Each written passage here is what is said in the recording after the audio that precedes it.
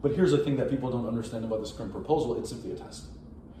Let's try and put our money in places where the market does look like it's growing. Perspective. Do we value efficiency more, or do we value the idea of decentralization and trustless systems more? That's such a fantastic point. Arana Ventures. All right, well, I'm Parth. This is Abdullah. We're the founding partners of Arana Ventures alongside Jackson Dearborn.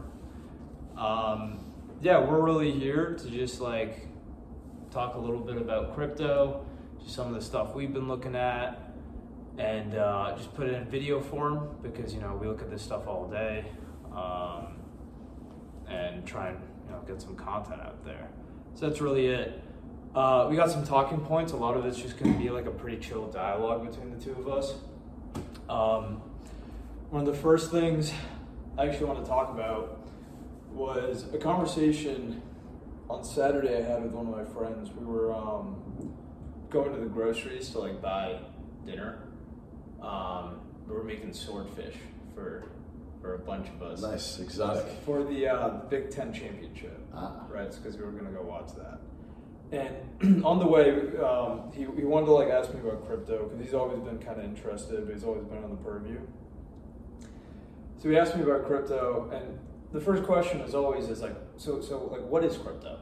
And I kind of explained to him, you know, how we define crypto, which is really just like a token on the blockchain. At the end of the day, a way to represent a form of asset on the blockchain, whether it's a monetary asset or, you know, something less fungible. And then he went into, okay, but what's the utility? Like when you invest in a crypto, where's the value accrual, right? Like very basic questions.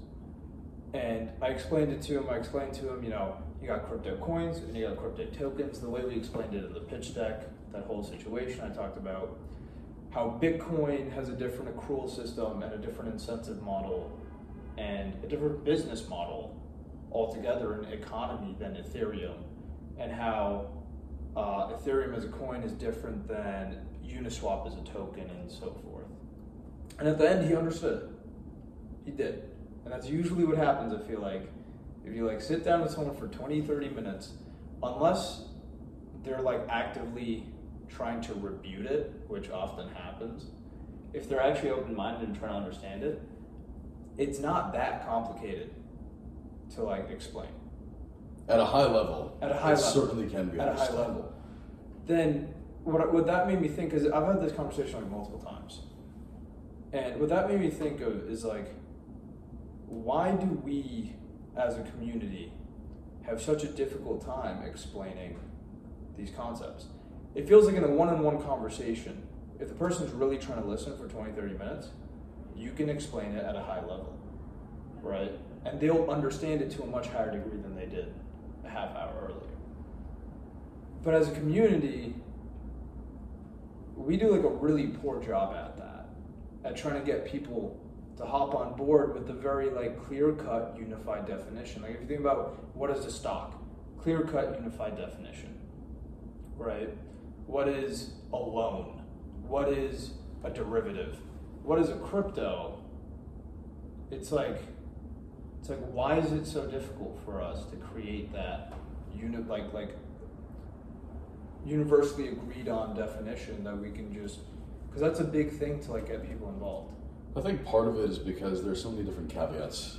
Because when you're explaining something like a coin versus a token, or even if you're talking about a token in and of itself can have multiple different values. It has multiple different purposes, functions.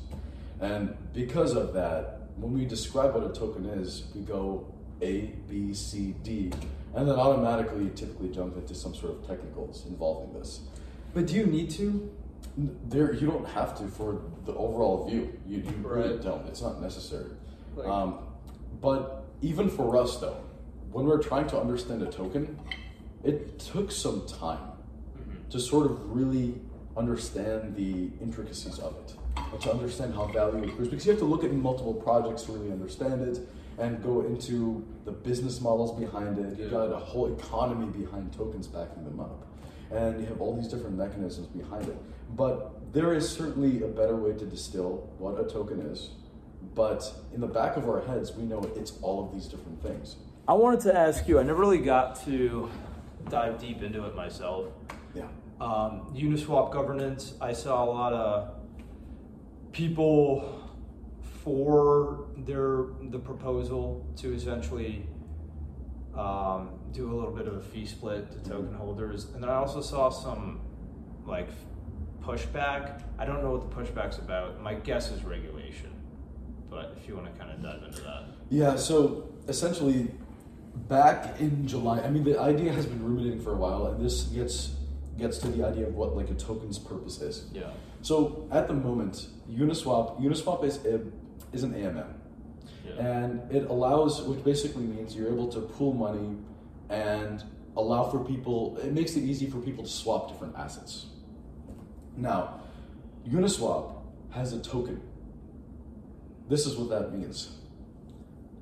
Right now, the purpose of the Uniswap token is to regulate the application itself, the Uniswap application itself. And this is called governance.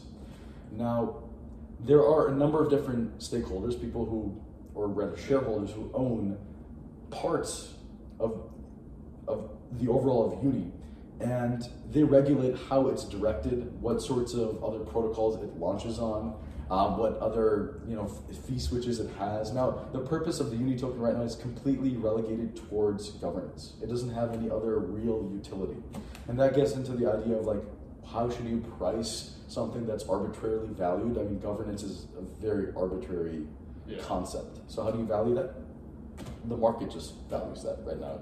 That's at the moment. There's no one way of valuing it. There's no fundamental you're right. You can't value yet. Exactly. You can't value it like you would a traditional equity.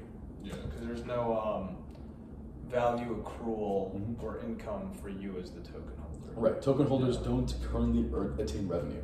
Yeah. Now, what the fee switch is something in the code. We'll just explain it simply. Something in the code. You switch it on, and you're allowed to send some of the revenue that the protocol earns to Uniswap token holders. That's essentially saying that dividends are paid out to the people who are holding the token, which is called UNI. And a lot of pushback has been received for this. This proposal came out around July, and a number of liquidity providers stated that they don't want this to go through because it cuts into their fees. Okay. People who are providing liquidity on Uniswap, they're not going to attain as much money as they would. Okay. And something about Uniswap, I mean, as we know, because we work closely with Uniswap, we work on, we use pools V3, and we're subject to impermanent loss constantly. Yeah. And so that's one of the citations that these liquidity providers use, that we have impermanent loss. We have a very small margin that we're currently dealing with because of these different issues. And if you take away a piece of that and give it to token holders, our margin is even smaller. It's razor thin. And so that's the main pushback from liquidity providers at the moment. Yeah. So with liquidity providers, we know, we've seen it ourselves firsthand, how bad impermanent loss can get. Is there a serious liquidity concern for Uniswap long term? For Uniswap long term, right now it is, in comparison to practically every other decentralized exchange, it has the highest TVL. Yeah. And it has the highest TVL across multiple different chains. And that TVL is concentrated, so it's even compounded in terms of its ability to provide liquidity. Right. If there's no concentrated liquidity, everybody's just earning fees strictly based on the volume. Mm-hmm. Great. If there is concentrated liquidity, you're going to have two types of people. One, the people that don't want to concentrate, and two, the people that do.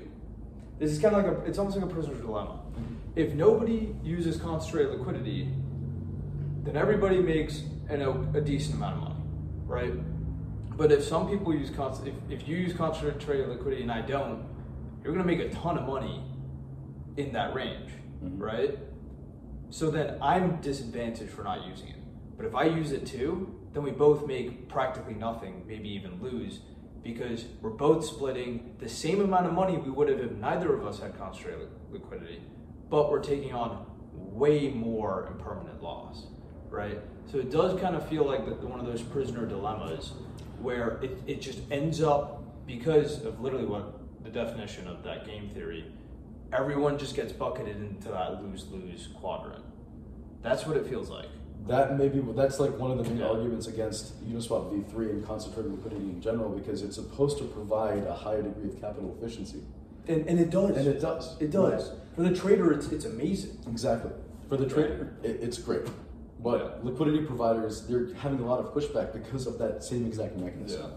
And it works really well when you're swapping. I mean, when you're swapping on Uniswap, the slippage is very, very low. It's really, really effective. Yeah. And that's one of the things that you need to also take into consideration with these markets is like, where is the liquidity going to go towards? Because that's probably one of the most important, if not the most important factor, is how deep is the market. Yeah. And for Uniswap, they have a deep market. And they have built their brand name ever since the start of DeFi. Yeah. And simply because of that, they're launching on multiple different chains, on multiple different L2s, multiple different, and now on L1s as well. So because of that brand recognition, you're going to get people gravitating towards Uniswap. Now, the issue with the fee switch is that liquidity providers are threatening to take away their liquidity and go somewhere else. But here's the thing that people don't understand about this current proposal: it's simply a test. That's the thing with governance right now, and with DeFi in general, a lot of things are being tested out. That makes sense. A lot of people say that Uniswap has grown to this, in comparison, relatively to other DeFi applications, it's a behemoth, it's big. Yeah. And they don't want to tarnish its reputation, they don't want to ruin it. That's what these liquidity providers are saying.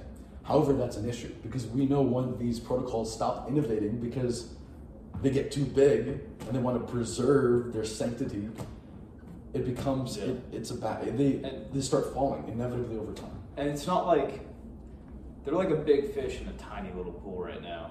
And that pool's about to get a lot bigger, right? Yeah. All right, I want to switch to Uniswap, the regulation that this brings. So yes. It's hard to say it's a security, because it's hard to say that as a token holder, you're owning it to earn a profit, because really the utility is governance. So a lot of people that own it to be involved in the voting for now. Right, you add that fee switch, all of a sudden, yes, it is absolutely one of the utilities is to earn a profit. Correct. Absolutely. Yep. Now, then it brings into the final component, which is by a third party, which is obviously one of the main components that blockchain technology, improves on and actually questions. Yes. Is it's not a third party if it's decentralized across a million parties. Right? So say if Uniswap is completely governed by a DAO, it's the Uniswap Labs ceases to exist in the near to medium future, and so on. Is it a security in your opinion? So I don't remember the exact verbiage of the Howey test. It's either the efforts of a third party or the efforts of others, and it can be said that others could be just a bunch of decentralized and individuals. Who are the others? Isn't it it's like liquidity providers? Yes, that's the It's the people voting, which is yourself if you're the token holder. And I mean, if there are updates, then you obviously have the developers in the back end. Right. But so this is an interesting idea, because if you have, say, if you're a large stakeholder, if you're a large shareholder in Uni, you're likely going to be involved in governance. If you are involved in governance, you're directly partaking in the ins and outs of the protocol. Right. Meaning it's not from the efforts of others at that point, you're putting in your own effort. Yeah. So here's something that would actually be an interesting switch. So with a fee switch right now, you can say that the profits are given to Uni token holders, right? You can say that, or you can say the profits are given to voters, are given to people who actively partake in governance, because Yeah. then they're putting in their effort, and therefore the efforts of others isn't even considered. It's your own effort that you're putting So in. say you hold the token and you don't vote, which is most token Most holders. people, correct. How does that fit? That, from this definition that I just explained, Doesn't. it would be a security Yeah. from that sense. Yeah. Yes. So, me personally, I think it's more. I mean, I could see that. I think it's more about the decentralization, right? Liquidity, because this brings into the question: why are there security laws? And I remember you did research on this a little while ago. Security, a big reason for security laws is to prevent essentially a central party that has control over the whole thing, essentially having too much power over your financial situation. Right. Right? Security laws exist to regulate that central party. If there is no central party and is decentralized across many different constituents that are incentivized to act fairly, Yes. then the reason for those security laws to exist, in my opinion, are kind of not obfuscated, or like moot, essentially. It's like they're not. Some of them are.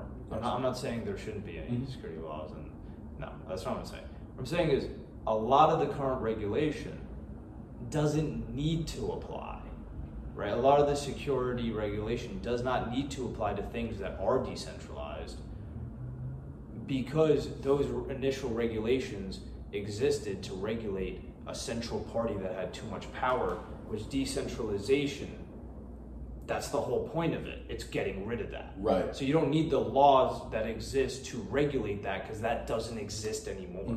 That's what I'm trying to say. Right, because fundamentally, Yeah. the main purpose of the SEC is to protect people. It's to protect people who are just retail investors, people who don't Right. have insider information about certain equity or certain security.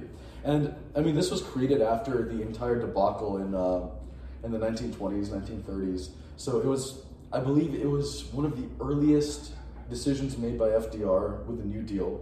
He established the SEC, and it was primarily because the stock market got completely bloated. It became a huge bubble in around 1929, and it came crashing down because a lot of the reason it got bloated was because insiders were trading based off of insider information. The public did not know what was going on, and they were constantly lying. There was a lot of fraud going on as well, and there was no regulation to control that. Now, you're right, with a decentralized entity, if you have the dissemination of information across multiple different parties, there's no real insider.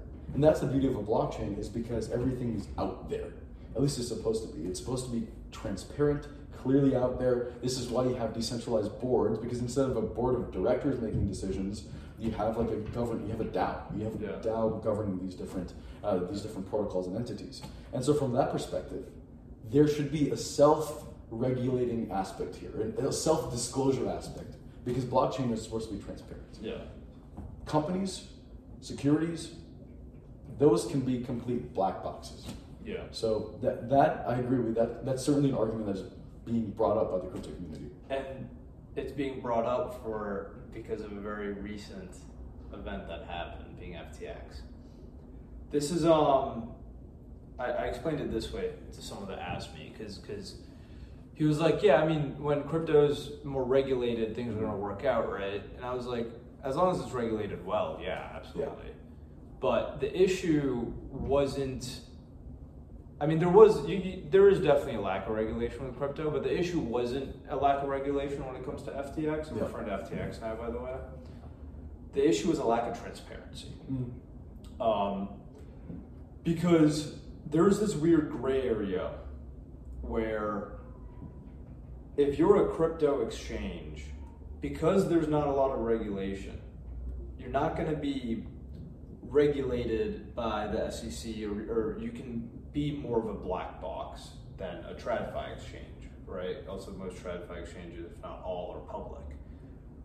Especially if you're just not registered in the U.S. Right. Or in the Bahamas. Yeah, you're in the Bahamas. So that's one part, right? The second part is, okay, there's a lack of regulation. You're not being regulated by the governments. You're also not on the blockchain. You're on the side of the blockchain. You work with the blockchain, but you're not on the blockchain. So you're a centralized exchange that is not being regulated by either side. Now, a decentralized exchange is regulated by the blockchain. Yes.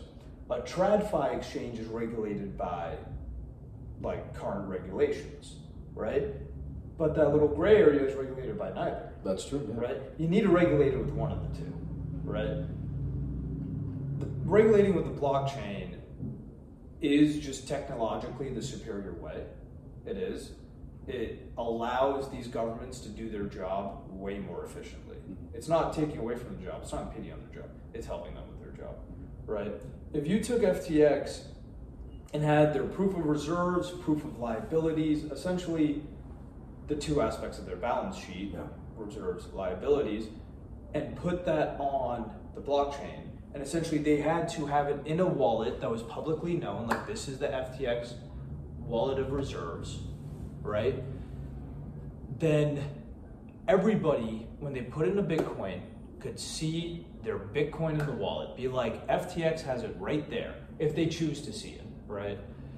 And at any point, if there was any horseplay, any sort of manipulation, thousands of people all across Twitter within 7-8 seconds would call them out on it and start reporting it to the SEC, because we see it all the time. It's self-enforcing. Right? It is absolutely, and it's incredible. And I do think eventually it takes time, because the people that in the government are not, they're not the crypto blockchain demographic. Because what is the crypto blockchain demographic? It's young techie people, and people in politics tend to skew older and have more of a traditional background, right? And their background's in politics. Like, it's pretty unrelated to tech. Although maybe it shouldn't be, it is. So it's like, it's gonna take time, as long as there's no I'm glad the DCCPA bill didn't come out, because it wasn't well done. And it wasn't well done because it's not well understood enough yet. And it's also, blockchain is not developed enough yet for us to understand what good regulation is going to be in the long term. Yeah, and that's in part why you have the Ripple case with the SEC taking so long, because in part the SEC is confused. Yeah, they don't have the best arguments and judgment calls to be made, right? Crypto hasn't done a great job at getting early adopters. It's gotten innovators, it's gotten the super early people like us, but it hasn't really gotten to those everyday use cases where people will actually use them in their normal life, right? In IRL, in real life. And looking at that, you'd look at something like DeFi and hope that they would find use cases eventually in this bear market, which is a builder's market. They would find use cases to address. Mm-hmm.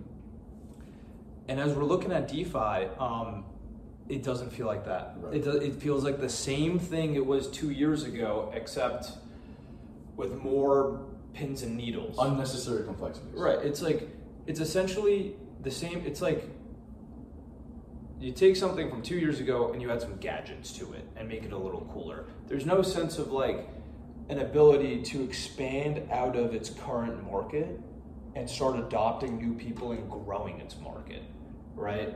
Which is a little concerning, which is why Abdul and I said, there's a lot of money there. There is a lot of innovation, but it's not the sort of innovation that's going to grow the market. So us putting our money there might not make a lot of sense. Let's try and put our money in places where the market does look like it's growing. So markets that are focused on user adoption, right? So that's been a little bit of color background as to how our narrative has shifted over these past few months. And now we're looking more at gaming and social, right? And then also some of the infrastructure that helps support those projects. Right. Exactly. Whether it's something like an IMX or something like an Anchor, which has some gaming RPC or staking, kind of things like that. Mm-hmm. So yeah, I'm just gonna go with that. You can get started on like what you've seen. I know you've looked into the mutable. If you want to actually talk a little bit about what you've seen with the mutable, because I know you've done a lot of deep research there. Yeah. So the first thing before that, it's like we're looking at products here that there's not going to be any sort of adoption for anything built on the blockchain until its use case is multiple X better than what is currently in place. Here's sort of an interesting bias that we have here just in the US or just in the Western world, is that we have so much infrastructure and things in place, just everything is taken care of for us. Yeah. And that's a huge blessing in and of itself. But that also means we don't get to experience, we don't know the struggles that other people go through. And in other countries where you have like these dictatorial regimes, and they don't have, the next day you don't know if your currency is going to be multiple X inflated and you won't even be able to buy a piece of bread. So that's one of the issues that blockchain really solves in the broader context, where it really becomes applicable. When Armageddon comes, when you lose complete trust in your country and the infrastructure around you, you're going to turn to trustless systems because you can't trust that centralized entity anymore. Yeah. The current centralized entities around us, obviously there are trust problems here and there, but they provide us with so much efficiency. And that's where we get to the debate of what do we hold more dear from a practical perspective. We can say one thing from a thesis perspective, but from a practical perspective, do we value efficiency more, or do we value the idea of decentralization and trustless systems more? We have the privilege of selecting between the two when we're in the Western world. We don't have that. People don't have that privilege elsewhere. That's such a fantastic point. So that's one thing we're combating right now, because when we're making investments, we sort of have to look towards a side of efficiency right now.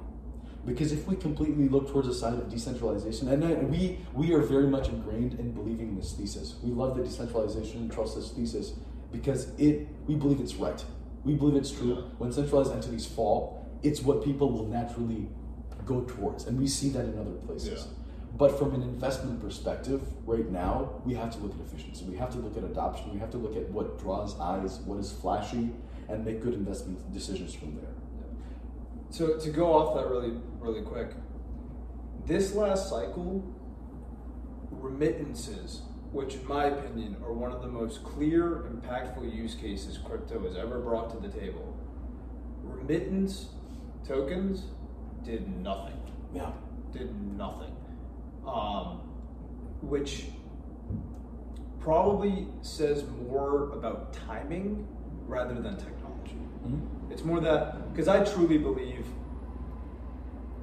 yes, it is eventually going to happen where people are going to go toward crypto for remittances. They already do to a degree. They do, because if you look at smaller countries, right? Yeah. The number one use case in say Venezuela for DeFi is remittances.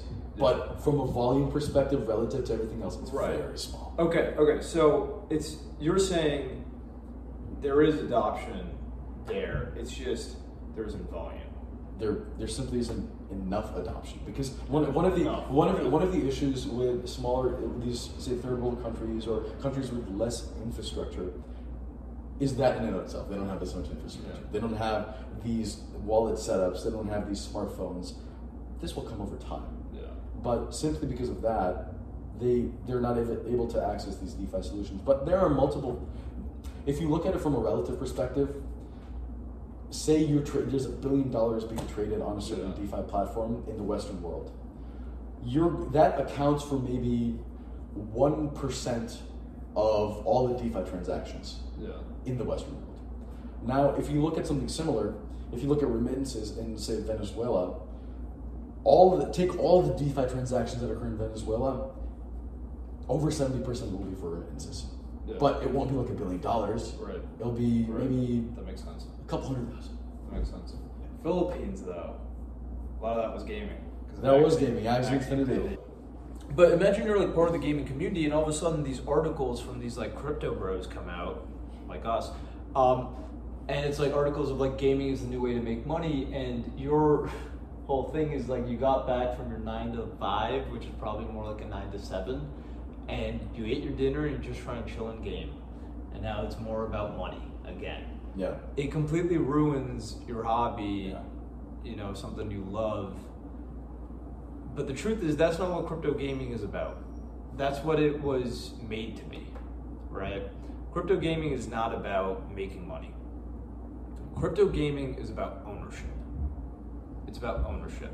And yes, ownership can lead to monetary gains. Can. Doesn't have to. And for most people, it won't.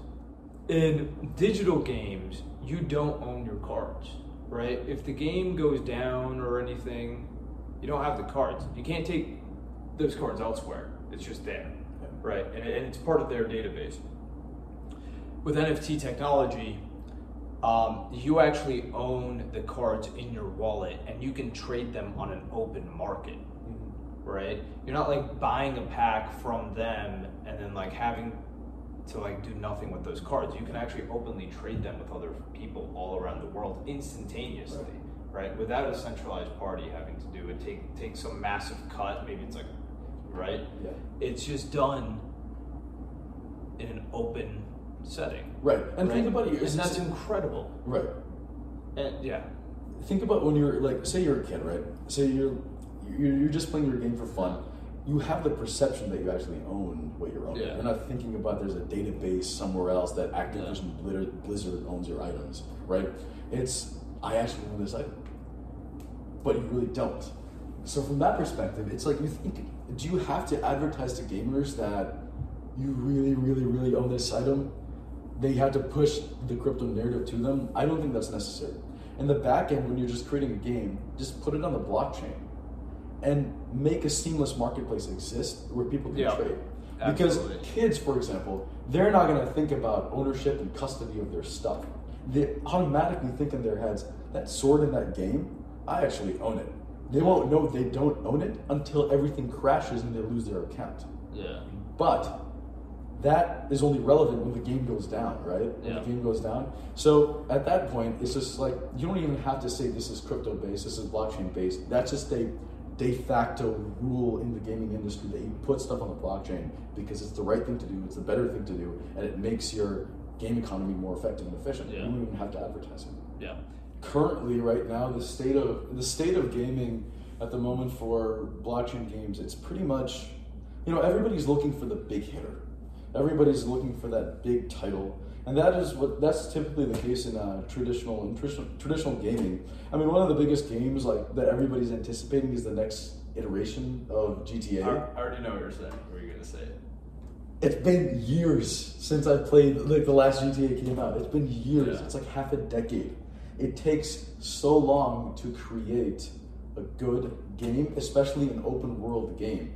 Now, any game that advertises that they're on the blockchain and they're an open world like RPG, an MMORPG, that's not very advanced. Imagine doing what it takes.